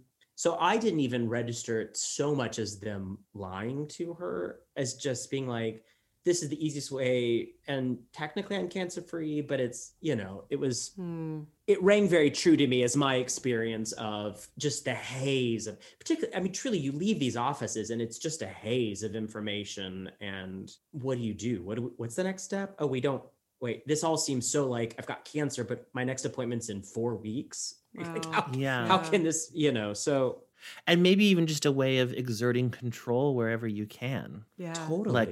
Totally. I'm at the mercy of my doctors and whatever my own body is doing, but I can get my daughter back to school and know that she's doing well. You know, I'm so glad we're having this conversation, because I was looking at this so differently. I could not understand what the urgency was with getting her back to school. When she said, we can get full refund for this semester and I can stay and help, I was like, great, do that. You know, I'm like, people take a gap year all the time. She wants to be here. She obviously is already helping. I didn't really get why she had to be at Cornell right now while her mother is going through this. But Stephen, honestly, hearing you say this 8-year process with your mother, I'm like, oh, right. I was thinking, she's talking about taking a semester off, but this could be 8 years. Like this isn't necessarily right now. And if you look at it like that, which I wasn't, I was like, what's with the urgency? Looking at it this way, I can see why their priority would be, I don't want this to derail her life. It's already throwing ours off track. I want to make sure she's doing what she dreamed of doing. And maybe also, like Adam tells Sarah when he's like, go for it, you know, bad advice to her, like life is short, kiss whoever you want, even if you're engaged. This advice kind of makes sense. Like the idea that we need to get our daughter back in school because life is short. why not now? Like, get your degree, get life going. You don't know how much time you have. So that is helping me, I think, understand their perspective more. A lot of times what hits me very deeply is this idea of our parents letting us go. Mm-hmm. And of course they would love to keep us there and to have us to be there in that way. But I think often for those of us who feel a draw and a need to do something specific, for myself, something that is sort of specific to being in New York City, what more could they hope for us than to be getting to do that? And this idea of letting us go to do that is what I feel like I witnessed in that scene is the selfless, well, maybe it involved a little lie on their part. All I saw was the selfless nature of a mother wanting to let that child go and do what they needed to do and fulfill themselves. Wow. Yeah, Caleb, I was right there with you. That's what I thought. And now you have totally turned me around. Yeah. I'm like, that's such a better way of looking at it. Because I know their intentions weren't bad. Like, I mean, they are good people. And so I think I was struggling with that too. I'm like, why would you do this? Your daughter wants to know the truth, whatever it is. And I also sort of identify with that. We've talked about this before. I want to know the truth, whatever it is, even if it's hard. I think I was more thinking of it from my point. I would have been very upset to have been told my mom was cancer-free if she wasn't, because I would have started on the path of healing, like, and being like, I'm okay, great, everything, no more worries. Absolutely. And then I would have been blindsided with it later and feeling so upset. But I love what you just said about the selfless, that, like that they're not doing it to like mess with her, obviously it's. But I hear you. I'd be pissed too if anybody had said it at any point, like if my mom had been like, and then, I totally, I hear that as well. I also love what you said about getting bombarded with really complicated information and just being in a fog. I look stuff up all the time on the podcast, and something I looked up in this episode is, what is HER2 new amplification? And I wrote it down. I was like, well, let's see if I can possibly convey this thing I don't even understand. Because I did, I'm going to read it right now. So this is from breastcancer.org. HER2 means human epidermal growth factor receptor 2. That is a gene that can play a role in the development of breast cancer. Genes contain the recipes for the various proteins that a cell needs to stay healthy and function normally. The HER2 gene makes HER2 proteins, also sometimes referred to as HER2 new proteins. HER2 proteins are receptors on breast cells. Normally, those receptors help control how a healthy breast cell grows, divides, and repairs itself. But in about 10 to 20% of breast cancers, the HER2 gene doesn't work correctly and makes too many copies of itself. That is called HER2 gene amplification. All these extra HER2 genes tell breast cells to make too many HER2 receptors. That makes breast cells grow and divide in an uncontrolled way. HER2 positive breast cancers tend to grow faster and are more likely to spread and come back compared to HER2 negative breast cancers. So all that to say, I barely understand what I just read. And on an actual medical level, I don't understand it at all. Yeah. But to be Christina and Adam and to have heard that That's a in good point. 5 minutes, and then, okay, we'll make this appointment, go talk to your oncologist, here's my cell phone number, go home. Yeah. It does make me a little more compassionate about what are we going to tell our daughter who's waiting to hear what's going on. We're going to tell her to get on a plane back to New York. Totally. Even so we can figure out Yeah. what's going on. Yeah. And you always think of the questions to ask like an hour later when you're sitting at home being like, well, did we ask them this? What did they say to that? And I was like, try to write down because people will ask you, people have 1,000 questions. Well, what is this? What did the doctor say? I don't know. Right. I don't know. And it's just sort of the way my experience of the way it is around all of it. I would have thought I couldn't relate to anything you said or anything about this particular storyline. This is such a small scale relation, but it's interesting. My dad died both suddenly and over a long period of time. It's weird how it was both. Yeah, is that, you can relate to that? Keep going, and then yes. Yeah, my dad, it wasn't cancer, although he had cancer, but that wasn't what did it. He had 2 major strokes when I was 6, and anyway, just health problems forever. And so he was always struggling from the time I was 6 until I was 16 when he died. And he had a heart attack. That's what killed him. And he was already in the hospital. I think he'd had a minor one that sent him to the hospital, and then a major one that killed him. And what was really crazy was he was moved from ICU to a regular room the day he died. They thought he was going to be fine. And my dad thought, I don't know if he thought he was going to be fine or if he knew this was happening. Basically, I had been in the hospital with him the entire time. I hadn't left except to go to school. And it was Friday when he died. It was Friday night, and my friends were going to the movies. And I was like, does anyone mind if I go? I've been at the hospital this whole time, and I think I could use like a little break. I didn't go to ice cream after. I didn't go to dinner before. I went for 2 hours. He was fine when I left. He was dead when I got back. 2 hour. It was insane. And I was like, wait, what? He's dead? I thought he was going to be fine. So I think that's part of the blindsiding thing that I reacted to. But also, he didn't like let me go to New York City, but he did let me go to the movies. My husband, who didn't know him, but he thinks maybe my dad knew he was going to die and wanted to release me from that. And that's why he didn't say, no, don't go, stay. I think something might happen. He was like, yeah, go. And that's an interesting thing to think, that it's also about what the person going through it wants. It's not just if Hattie wants to be there. Christina doesn't want her there, and it's nothing against her, but you know what I mean? So that's an interesting thing that I hadn't really put together. Totally. Yeah. And I'm sure for you in that moment, it was a very, I don't want to put words in your mouth, but I imagine that idea of I wasn't there when that happened. Yes.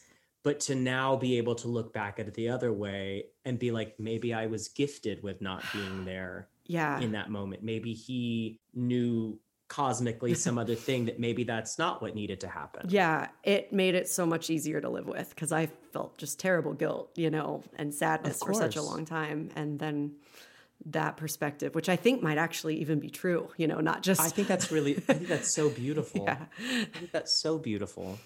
You said something that I tell people all the time. It's amazing how quickly and how slowly something can happen at the same time. And I have 2 sort of converse examples of that. So my mom had cancer over 8 years. So it was ultimately sort of a slow decline, but the end kind of happened very quickly. Yeah. None of us were quite, again, like I said, I had some little hints, but it wasn't until my sister-in-law was like, you need to come home. And then, the end actually sort of took us by surprise.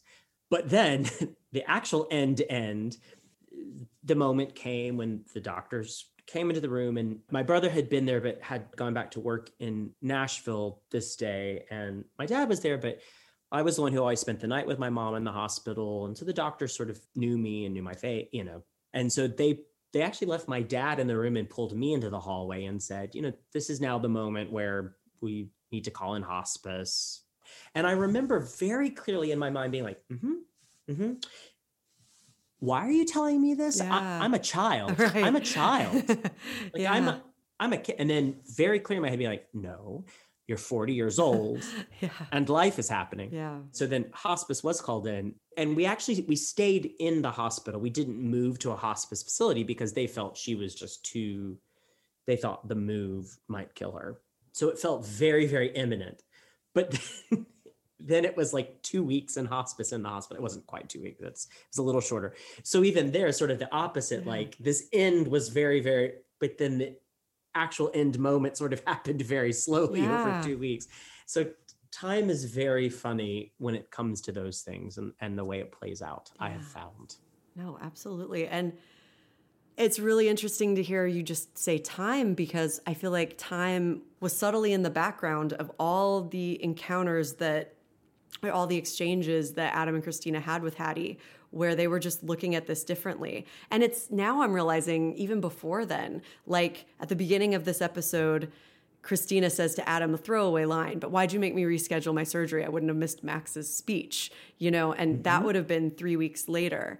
And 3 weeks might seem like a small amount of time, but when it's cancer and it turns out to be more aggressive than we thought, thank God they didn't wait 3 extra weeks, because that could be quite a long time, even though it seems like a short amount of time. Or like Hattie being home for however long she's been home, like a week or something. They're all worried about how much time she's away from school. And Hattie's like, I'll give you a semester. I'll give you more time. And then thinking of you, like, well, that could turn into infinite amounts of time. Yeah. That's just really interesting. And a week in college life is actually quite big. That's a lot to miss. That's a lot to miss. That's a lot of classes. That's a 16th of a semester. God, now I'm thinking about like all the different variations of size of time that could happen in the same amount of time. Yeah. Well, and I was struck in this episode that I think aside from these results at the end and then that scene with Hattie afterwards, am I right that this whole episode took place over about 36 to 48 hours? I guess so. I think so. I wonder if that was purposeful. Like, I don't know. Make us think about time. Right? Who would have thought this would be like the Carl Sagan episode of... Wait, Carl Sagan. That's the scientist, right? Not a baseball player? Yes. Okay. Yeah. Yes. Now I can't think of the baseball player, but I know. As soon as I said it, I was like, wait a minute. No, Hold the on. wrong person. He wrote Contact, right? Yeah. Yes. That's Carl Sagan. Okay, good. And was a professor at Cornell. Oh, wow. Well, Full circle. it all That's just comes crazy. back to parenthood, just right back to Look at parenthood. that. It hits on every level. Well, this is not quite, well, it is kind of about time. Maybe my favorite scene in this episode, it's perhaps strange. I found something about that early morning scene before Christina went to surgery really powerful. I feel like I expected the show to maybe just cut straight to Christina, like being wheeled into the operating room, and very dramatic, and instead being in this pre-dawn kitchen atmosphere made it feel so mundane in a really relatable way. And I thought, you wake up like it's any other day. Yeah. And okay, let's go off and have surgery to remove my lump. Yeah. That hit me. And I've never praised the lighting of a scene before, I don't think. But I'm doing it now because I thought you could just tell what time of day it was in that scene. And I know that is a soundstage. And how they created that. And that dictates, the volume that they were all speaking at and everything. Just something about it. It really felt like, oh, you've turned cancer and school and all this stuff into a literal kitchen table issue that this little family has to navigate. And life goes on no matter what. And they're still getting the kid to school. And Absolutely. See, I thought you were going to say, thinking of early mornings, when it's the two of them in pre-op before she leaves, I guess it's just probably right after that. That felt very real. Again, having sat in those rooms before the person is wheeled off, that felt very, very real. And they mentioned time there as well. He's been like, oh God, we were waiting forever and now it's just happening. Now you're... And it happens so, oh my God. That's crazy. We found the through line, y'all. We did. Well, and that makes me think, let me take a sip of my wine since we're telling deep cancer mom stories. Hold on. Wait, let me get that on the microphone. Everyone listening with headphones thanks you right now. Oh no, sorry. No, I love it. That's great. I remember we were in the room. This is midway through the 8-year cancer journey. It was already a very invasive surgery and they did it. And then actually they didn't get everything they needed to get and had to go back in. Just horribly, horribly invasive. Asked my mother, I'm sitting there just like, again, with the Malone's stout, very like, as my mother, who had impeccable timing, as she's being wheeled out of the room, looks at me and says, "Take care of your father." And she, it was one of those, I think in the moment she meant like, right now I'm going, because it was Daddy and I in the room. But like, ultimately she meant like, whoa, take care of your father. Wow. Oh my God. Just the little tidbits our moms throw out as they're being wheeled off to surgery. Wow. Because she would do that. She would, towards the last couple of years, I was very, very close to my mom. If the listeners haven't picked up on this, I was very, very close to my mother. So it was just naturally like, that's the cell phone I would call. We were just And along the way, she started being like, here, talk to your father. And she'd pass the phone over. And I was like, girl, I know what you're doing. I know what you're doing. I know what you're setting up here, which, of course, she actually has and did set up. And I now have this very different relationship with my father. So That's yes. beautiful.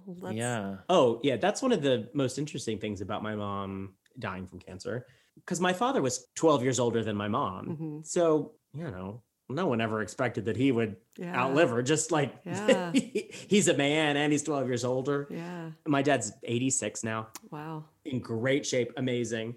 But, here we are suddenly like at 41 and 86, sort of forming this new relationship. Yeah. That's wonderful and beautiful that we have had to / been gifted with discovering each other without my mother. Yeah. Well, let me tell you, that just made me see something else in this episode differently, because I was a little, I don't know what the word is, uncomfortable maybe with how concerned Christina was with Max's, dumb speech. Like, who cares? Which actually the speech itself ended up being kind of beautiful, and I was not expecting that. But when I was like, okay, his platform is vending machines, you have cancer, let's put this in perspective. Like, who cares about his speech, And like when she wakes up and she's like, how did it go? And Adam's like, it went great. The surgery went so well. And she's like, no, Max's speech. I'm like, oh, come on. I was like, we have got to get rid of this idea that like mothers are martyrs and they only care about, like, I'm like, can she please ask how her surgery went before she asks about the speech? But hearing you talk, I'm like, maybe her focus really is, I got to look out for the people around me in case this goes to the worst possible place. Maybe that's where her head is. And she's just making sure all the pieces are in place and everyone's going to be okay. And that helps a lot, because otherwise I'm like, you need to be able to put yourself first in scenes like this, and it was just, yeah. So anyway, that's interesting. Side note, having not watched the show. Yeah. And not knowing that the child has Asperger's. Right. I definitely was like, why is everybody so worried about this kid? Yeah, that's a good point. I definitely picked up, I was like, oh, he's a little moody about his spot. But I got there, I figured out before, but coming into it cold. That's true. Did you not wonder when this was his dinner conversation? If you eat something before your surgery, you can throw up into your breathing tube and then inhale it into your lungs. Max, stop. If that ever happens to you, it's 100% death rate. Okay, stop. Max, that's enough. Why would you say that? There's no way to say them. That part actually made me laugh. The line, no way to say that. Like, just really hammering it home. So, that was certainly a tipping point in my thinking, I think there's more to this storyline than I know, coming as an outsider. Oh, man. Yeah. I was taken aback by how much I liked his speech. I was fully prepared not to care. And I didn't remember that he told all his classmates that he had Asperger's. And I thought, okay, that's kind of fantastic. And it is sad that Christina didn't see that. She would have loved that. So then I think I really got why she was so sad to miss it. Well, here's a fun fact about the school speeches. The candidate who spoke before Max was played by Emily Evan Ray, who is Savannah Page Ray's older sister, who plays Sydney. Yes. You didn't see her in this episode. You didn't see her in this episode, but... so you don't know that. That's Joel and Julia's daughter. And so that's kind of fun, that the girl who went before Max. You know how I realized it? Her voice. Because I knew, I wouldn't have plucked this out of the sky if I hadn't known that, but I knew a piece of trivia that Sydney, in real life, her older sister, was on the show. And I just heard her talk, and I'm like, oh, that's the same voice as Sydney. And then you see her face, and I'm like, oh, that's the same face as Sydney. They really look and sound just alike. But that is a fun fact. I love that. I have an odd observation about Max's speech. I'm Max Braverman, and I'm running for student council president. If elected as president, then I will bring back the vending machines that used to be in our school. And that's why you should vote for me. Also, I'm very tenacious. It means being very persistent. I'm like this because I have something called Asperger's. Having Asperger's makes some things very difficult for me, like looking people in the eye or saying hello. So I don't do those things very often. Some things also come very easily to me because I have Asperger's, like being smart and remembering almost everything. Also, it means being tenacious. And so I will be tenacious about the vending machines. Another thing about Asperger's is that I always keep my promises. So when I tell you that I will bring back the vending machines, you can believe me. Some people say that having Asperger's can sometimes be a bad thing, but I'm glad I have it because I think it's my greatest strength. It reminded me a little bit of Karl Rove, believe it or not. Do you remember Karl Rove? He was like an advisor to George W. Bush. And Karl Rove had this strategy of taking your biggest weakness and turning it into your biggest strength. And then for your opponent, taking their biggest strength and attacking it as a weakness. So while Max was collecting the signatures to run, he was mocked by some people for having Asperger's. And you could say it was his greatest vulnerability, that is what people would use against him. Well, I'm not going to vote for him because of this. But it's just like Rove turning Bush's vulnerabilities into strengths. He wasn't stupid. He was just like you. And he wasn't a deserter during Vietnam. John Kerry was actually the one with a dishonorable record during the war. What happened on that Swift boat, you know? Yeah, they were the Band-Aids to make fun of his Purple Heart. Right. He was actually in the jungles, you know, fighting, and Bush was deserting a reserve air base in Texas. It's amazing how they did that. Yeah, sorry. Yeah, but it's a good strategy. I mean, Bush actually won the second election. And JK, or am I? Kidding on the square. Yeah, and so I thought it was really smart of Max to take what some might see as a vulnerability and just blatantly say, no, this is actually good. That's brilliant. I didn't think of that at all. That's beautiful. That's beautiful, Caleb. Oh, thanks. So smart. Karl Rove, come on the podcast. I'm just kidding. Just kidding. Also, who would have thought we would be lauding Karl? Right. What a Also, smart guy. Here's something random, but I noticed that during the speech, Hattie was standing next to a sign saying, "Vote Chloe for president." Oh. And I didn't couldn't notice help that. but remember that Chloe was the code name that Amber gave to Alex when Hattie was dating him secretly. So it made me think of Alex running for middle school president, and he would have definitely had my vote. While I'm just tossing out random things, I have to say about Nora, how did they get that pre-verbal, almost, baby to say mama and cling to a woman who is not her mother? That's a good question. I was so impressed. Do you know what I thought happened there? So that exact moment, I assumed the child was actually asking for their mother. Like in that moment was like, I want my actual mom. And she was just so good. She rolled with it and she made it work that she was the one who then... You're so right. She clutched the baby to her. She clutched the baby and pulled, because I thought the kid, and like smartly, they just kept it rolling. Yeah. I think the kid was actually asking for their... Mama's over there. I'm just right acting. over there. I was like, mama. And then they all smartly kept the camera rolling and she just kept going with it. Oh, and it became the moment. bravo. But I totally caught that. I thought in that moment, oh, she's great. She's just rolling with it. The kid was just asking for their actual mom. Because it ended up being a really touching moment. Totally. Monica Potter is so good with those twins. Like, is good. It's a one baby, but like real life, they're twins. Right. And she's so good with that. Like every time she just makes it work. Whatever they say, she just ad-libs and like works with it. I love it. It's so good. Have either of you ever had surgery? I have. That was a random thought I had. What was, Just- do you mind sharing what it was about? Oh yeah, mine was just on my leg. What it was for, not what it was about. When I was run over by a car, which I've talked about on a previous episode. But yeah, when I was 17, I was run over by a car and it was my leg. And like I actually said on an earlier podcast that a little pet peeve of mine is when people say they were run over by a car, but what they mean is they were hit by a car. I was legit run over by a car. Like I was on the ground and a car ran over my leg and it broke it. So I had to have surgery. And that's my only surgery. So Did it just ran over one leg? yeah, it was a weird fluke kind of thing. Two sets of wheels, or like both front and think back it was wheels ran just- over the leg, or just one? I think it was just one wheel, but it like went forward and backward. It was a little old lady trying to decide the best way to get off of my legs. She just kept grinding it into the pavement. I feel like it's terrible. I got a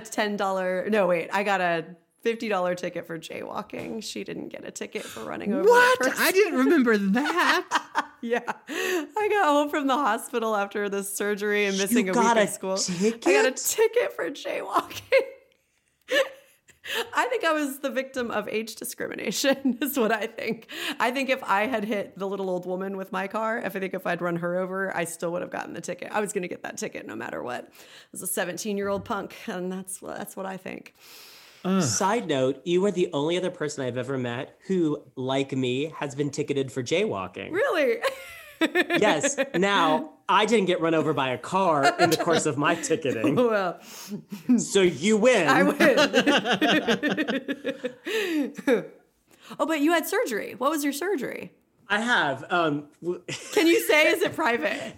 I'm happy to say, I don't know if you'll use it. So I've had an appendectomy. Okay. And then I've had a couple surgeries on my butt. Okay. I had to have a partial lateral internal sphincterotomy Oh, wow. when I was young. Caleb, I've never told you this. I don't think so. I feel like I would have remembered. Basically, I just needed a little help. My poop was just too big for my hole. Wow. I'm assuming you probably won't use that, but that's It was so essentially. adorable the way you said it. I might. So I had this surgery where they went in and made a little incision, which just made everything do that better, which was great. But then I developed a fistula. Oh, I've heard. Yeah. So a fistula you can get anywhere on your body. It's basically where a gland or something becomes infected and it kind of burrows its way out. You can get it in your mouth, anywhere. I had to have a fistulectomy. Oh my gosh. Yeah. So by the time I was like 19 or 20, I'd had 2 butt surgeries. So yes, oddly, for somebody who's otherwise typically very healthy, I have had a few surgeries. Wow. Well, I think that we've established that we don't like small talk and we like to just get right in. This is the first time we've met. Look at all the ground we've covered. Wow. Caleb, have you had surgery? I have. I mean, I had my wisdom teeth out when I was Oh, I had in that high too. school or Does something. that count? That too. Okay, we've all had that. What next? And I actually had a tumor removed when I was 11. Oh, wow. I had a tumor on, its actual name, I think, is a fibrous cortical defect. So it's a type of tumor that grows on bones. I think it's almost always, if not always, benign. It's just the nature of this thing. And mine was growing underneath muscle. So it was causing muscle pain. And that's how we discovered it. And it was like 4 inches long. And Wow. so God. I was 11 years old and it was on my fibula in my leg. And they just cut out 4 inches of my fibula with the tumor on it and then sewed me back up. Wait, what do you mean they took out part of your fibula? So there was just a gap in the bone because they said the bone would probably grow back. Probably. And they said even if it didn't, the fibula only carries 10% of your weight. It's your tibia, which So is wait, they the didn't shin. take out did they take out shave off a bit of it or No, take out? the bone started and then there was a 4-inch gap and then the bone resumed. Whoa. Do you still have a gap? I don't know. You don't know? That's The fascinating. last time that I got an X-ray, which I think I was like 19 or something. It was quite a while ago. There was like a little shard that had almost gone all the way back, Whoa. like covered the whole distance. So it might be complete now, or it might not. I don't know. Also, bones grow back? Apparently they do. I don't think. What kind of doctor did you go to? I don't think that's a thing. I don't know. I just know that okay, I always say them wrong. It's the tibia and the fibula. Did I say that Yeah. right? I sometimes Yes. switch it. That's what I had surgery on, because that's where I got run over. And I have a metal rod inside my leg. So Yeah. So you got a rod. I have a rod. And I've got You got a air. rod, and he just got, like, we think it'll grow back. That should be our selling point for this podcast. We're the freaks. Come listen. We're Which talking leg about- was it, Melissa? My left leg. Me too. What? We're the Oh same. my God. Oh my God. Oh, Lord. This has very little to do with cancer. Well, you just mentioned Lord. Let's Okay, cover nice. the last. How's that desperate segue? Caleb's going to just cut me, just a little thing, me going, oh, Lord, and then cut into That's it. Perfect. well, you said Lord. Our next podcast will be called Desperate Segues. Desperately seeking segues. Yes. We got this little prayer from Crosby and Jabbar at the end. Hey, you know that praying thing you do? Uh-huh. You think you might be willing to show me how it works? Okay. Yeah? I promise to re-burrito you. Oh, good. Okay, I'm already on my knees. Cross my fingers like this? Yeah, okay. You start by saying, Dear God. Then you talk to him like you're talking to a friend. Oh, wow, that's so informal. You just, dear God, and then... Okay. Dear God, I know we don't know each other all that well, but you're really tight with my son, so... Well, Jabbar's aunt, or my sister-in-law, has cancer. He already knows that. Right. Oh, yeah. Okay. Yeah. So, if you could look out for her and my brother Adam, you know, I'd really appreciate it. Oh, and also please help Max's dog Otis feel better and get the cone off his head. Yeah. Amen to that. Amen. Did you just love that, or I loved that? I did. I was a real sucker. Yeah, I was like, I'm in. Yeah, I was like, maybe this is a little too wholesome, but if you're not on board by season 4, why are you still watching? Yeah. Well, again, back to earlier, I thought this is a great example of watching somebody be great with the child actor, with rolling with the punches, and I'm sure the stuff about like like improvising with the kid, it just felt great stuff happening. That's a good point.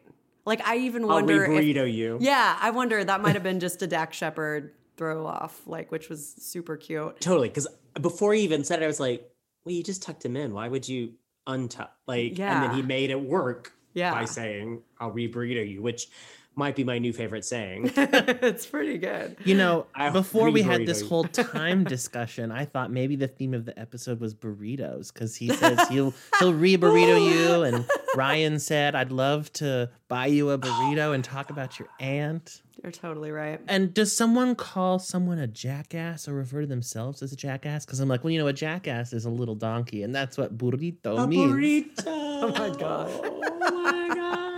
I love that. But time, I think, was a more time substantive. is maybe, yeah. The time Theme burrito to glean. continuum. So there's that. Yeah, no, I really loved that scene. And I liked, it felt like a little performative on Crosby's part, but I liked that because I felt like he was really talking to Jabbar as much as he was talking to God, you know, because he wasn't really religious. So it was sort of like, I mean, I think he really wanted to pray, but it was like he was so self-conscious about it that I think it made sense that he was sort of saying everything he was doing. I don't know. It felt really real. I will admit, my first thought was like, this feels a little heavy-handed. Like, tell me about that praying thing you do. Like, you're 30 and you've never heard of praying. Right. What? Like, but then as it went on, it certainly won me over. Yeah. Well, and there was a previous episode, and it was a very small storyline. It was the season 4 premiere. It was kind of a nice little storyline where Jabbar was starting to get more religious because of his grandmother on his mom's side. And Crosby felt a little like left out because he's not religious. And so I thought this was sort of a nice way of being like, include me in your world because something heavy is going on and I don't really know what to do. And prayer seems to help some people. Yeah. And I appreciated just that they continued that. Yeah. That it was like, hey, you know how Jabbar prayed in that one episode? He's still doing it. Yeah, it was just I like that. It was yeah, like, continuity. So then the previous one didn't feel so much like an isolated story. It's a part of Jabbar's character now. Yeah. Well, when I first watched this episode, I think I was just in a weird mood about it. And I took way fewer notes than I ever do. And I was like, this one's kind of a dud.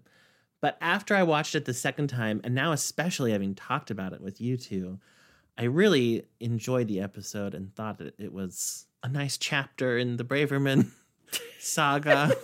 That's a weird way to put it. We'll take it. I thought the whole episode felt in a way like being in a waiting room. Because as I mentioned, I thought most of it was in a very small window of time. And like I said before, it felt like that way when something happens in a family that everything else kind of just stops and helps the person in need. That was what this episode sort of felt like, even though I suppose the Drew Mark stuff really was kind of separate. But even then, we saw Sarah at the hospital talking to Adam about it, and it gave him comfort. It's like, is anything else going on besides this? Yeah. Say what we will about Bravermans and their boundaries, but they are certainly there for each other when someone needs them. Yeah. Although to that end, I thought Zeke and Camille's absence from this episode felt a little odd. It's like, why aren't they I was going to say, there? who the fuck are they? Yeah. I don't know. Who the fuck are they? That is Craig T. Nelson and Bonnie Bedelia, and those are the grandparents. Those are, the 4 siblings' parents. And you're right, they would have totally been in that waiting room. It's weird. I didn't even notice they weren't in it till you said that. And now I'm like, oh, that is jarring, but I didn't notice like it. that Sydney and Victor aren't there. Okay, buy it. Yeah. That Jasmine's not there. Okay, maybe she's or Joel. But the parents, they're not at work. Well, that's just Hollywood scheduling. Contractual, Yeah, it's just and really in the waiting room, you want the 4 siblings. Yeah, you really that's do. who you want to see together. Yeah. There, like why bring Craig T. Nelson in to sit there and have one line? Yeah, and Christina does mention at some point that the grandparents are picking Max up from school, so they're helping in their way. They're helping. We've seen the spreadsheet. They're probably on a later hour. Yes, that's it. They're respecting the boundary of the schedule while no one else is. Yeah, that's probably it.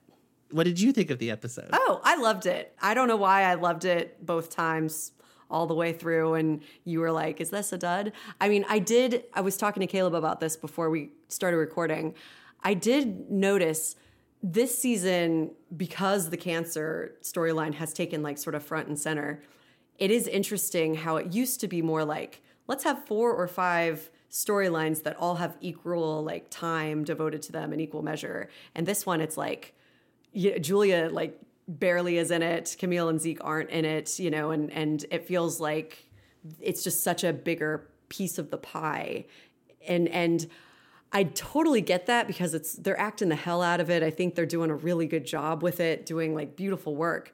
But it is so heavy that I'm like, ooh, that's right. Season 4 just feels different than the previous 3, which were a lot lighter and funnier. And this, I'm like, whew. And I'm starting to realize this is why we forgot Joel was funny. I don't think Joel has said anything funny all season. Does he ever again? I don't know. Maybe he was just funny in the first half of the series. I don't know. He's not even in this episode, so what am I doing? But I just think the whole series has become heavier, and it's good. I really like it, but I feel like I have to sort of prep myself to watch it now. So those are my complicated thoughts. What about you, Steven? It was your first time ever watching it. Somehow I've managed to make it through this conversation without crying, but I did in fact cry / sob throughout the episode actually watching it this morning. Yeah. I'm sorry that we did that to you. No. I'm a faucet that is turned on and happy to flow. I let the emotions flow these days. Yeah. But it touched me. There were many, many moments that I could very, very personally relate to. And I was very, very moved by it. I think even thinking about when it was on originally, I probably, in the same way This Is Us, always felt like something like, I'll probably cry in every episode of that. So I think I'm probably not going to watch it. Yes. Yeah. Was my initial response. And now it's like, I would totally go back and watch this. Yeah. As Sarah told me, I was texting with Sarah, as we were saying, a prior guest, that she's totally into the show now and has become into it. So I would definitely be interested in the show now. Could you please say that again? Oh, that's funny. I gotta did say, Siri think she was Sarah? Oh. Yes, that's exactly what happened. My phone is never, I have a new phone. I thought I had her turned off. I don't like Siri. I don't need her. And I absolutely think my phone just thought I said Siri. Yes. Well, I will say that seriously, this one and the one with Sarah, two of my very favorite episodes, like just really fun. I totally get why Caleb loved working with both of you so much. 'Cause these have been really wonderful conversations. And like, it's especially cool and impressive that like neither of you had really watched the show. Although I guess by the time we had Sarah on, she had watched quite a bit, but like, yeah, but both of you yeah. I wanted to come on, I sort of wanted to like just watch this episode and just talk. Like I was excited to, although as I said, after having watched it, I realized I do actually have a deep parenthood connection because I watched that film. Yeah. Oh, okay. Side note. I remember even as a kid, so my brother's 8 years older than me. So we're close now, but as kids, that's a big difference. Yeah. And so we weren't ever like brotherly, like in that cliche brotherly way. But I remember watching the movie and there's some scene with Keanu Reeves and something about a boner. Oh, yeah. With Joaquin Phoenix, who went by Leaf Phoenix when he was in that movie. But I was also confused because there was a character named Boner on Growing Pains. Yes, there was. So I was like, I'm confused about what a boner is. And so like plotting out of my mind, maybe I'll try to time it out where I'm playing Parenthood as my brother walks in the room and it'll be the boner scene. And I can be like, what's a boner? I'm like, ask my brother that. So I remember Parenthood, the film, like playing this. That is fantastic. In my brain as a kid. Here's my age gap with a brother boner story. My brother's 11 years older and it's my only sibling. And so we also weren't that close when we were young or when I was young. So once when I was in 7th grade, that song Mary Moon from Dumb and Dumber was like super popular. And I loved that song. I had no idea what it was about. So I was always like singing it at the top of my lungs. And it was like, she don't eat meat, but she sure liked the bone. The bone. Yeah. And my brother was like, Melissa, you should not sing that. And that's all he said.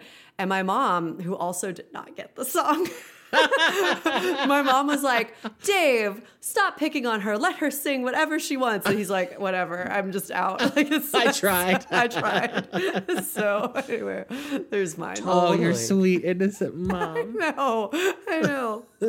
Totally. I feel like you can even tell the way they say it. She sure like the bone. It's like, you know that's what's going on there. I know. So anyway. Oh my God. Yeah. Here, also, this didn't fit in to say earlier, but now to get even more complicated with family stuff, I was also a twin. Oh, wow. I was an identical twin. Oh my gosh. And my twin died right after birth. I could have put this in earlier with the family thing. You did tell me about this, and I remembered that, but I didn't bring it up because I thought, well, don't bring up the dead twin unless you have... No, I mean, we could have. I just thought we were going to focus... I thought we were just going to focus on dead mom instead of dead twin. That's so much, though. Wow. Does that... Do you have feelings about that? Or is it like one of those things where you're like, I should have feelings and I don't have feelings? Like, Well, it's interesting. It's something I always knew. My family always told me. As a kid, younger, I think I thought I felt this yearning and this loss. I think in hindsight, that was more being a lonely gay kid than like specific to being a twinless twin, as I recall. But I've also come to realize I do think it very much played into, so like for my mom had really bad endometriosis, and this is starting in the 60s. Yeah. And at that point, they just kind of like wanted to take all of her junk out. They're like, you're not going to have a kid. She's like, let me try. And she got pregnant with my brother. And then they just sort of thought that was it. It was so hard for them to get pregnant anyway. They just kind of assumed that was it. And then 8 years later, wow, super surprise pregnancy, and it's twins. Wow, yeah. So this is a hospital moment. My mom, we're there, and she's, it was like I wish I had written this down. The number, she's like, yeah, it was like a 1 in 1,000 chance, a 1 in a whatever chance that we would ever get pregnant with your brother. And then she's like, it was like a 1 in a million chance we would ever get pregnant again. And so you really were our one in a million. Oh my you know.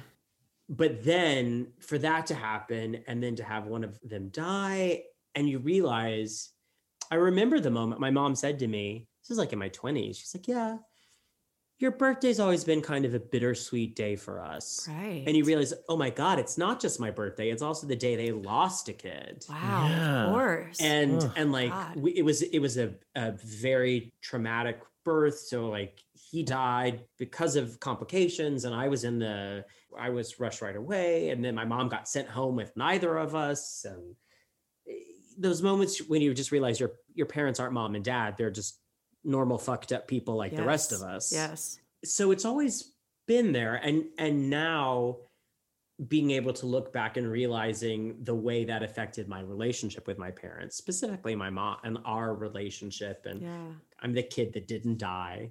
Right. You know, like all these things that now you realize how they impact your life. Man. Wow. Dead moms, dead siblings. Like I've got it all. I'm the guy for a podcast. You are.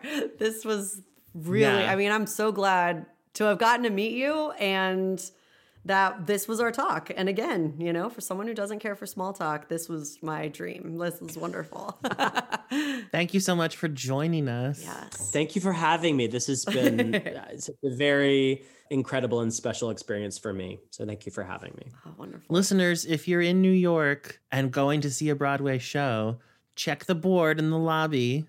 If the name Stephen Malone is on there, say hi to the conductor.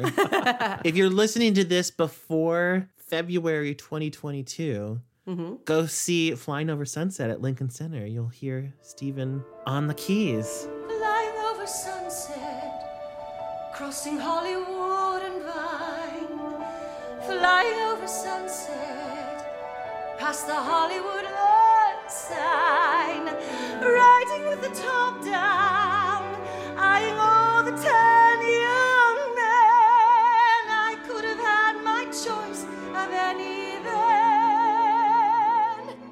Yeah, I'm currently at Lincoln Center doing a show called Flying Over Sunset, which is about Cary Grant, Aldous Huxley, and Claire Booth Luce experimenting with LSD in the 1950s. I'm sold. It's all based on fact, but then is imagined beyond that. Tom Kitt and Michael Corey score, James Lapine book and direction, and we'll be at Lincoln Center. So that's where I'll be. Well, listeners, you can follow us on social media. We are Parenthood Pals on Instagram, Twitter, and Facebook. And you can find us at parenthoodpals.com. Until next time, may God bless and keep you always. And may your wishes all come true.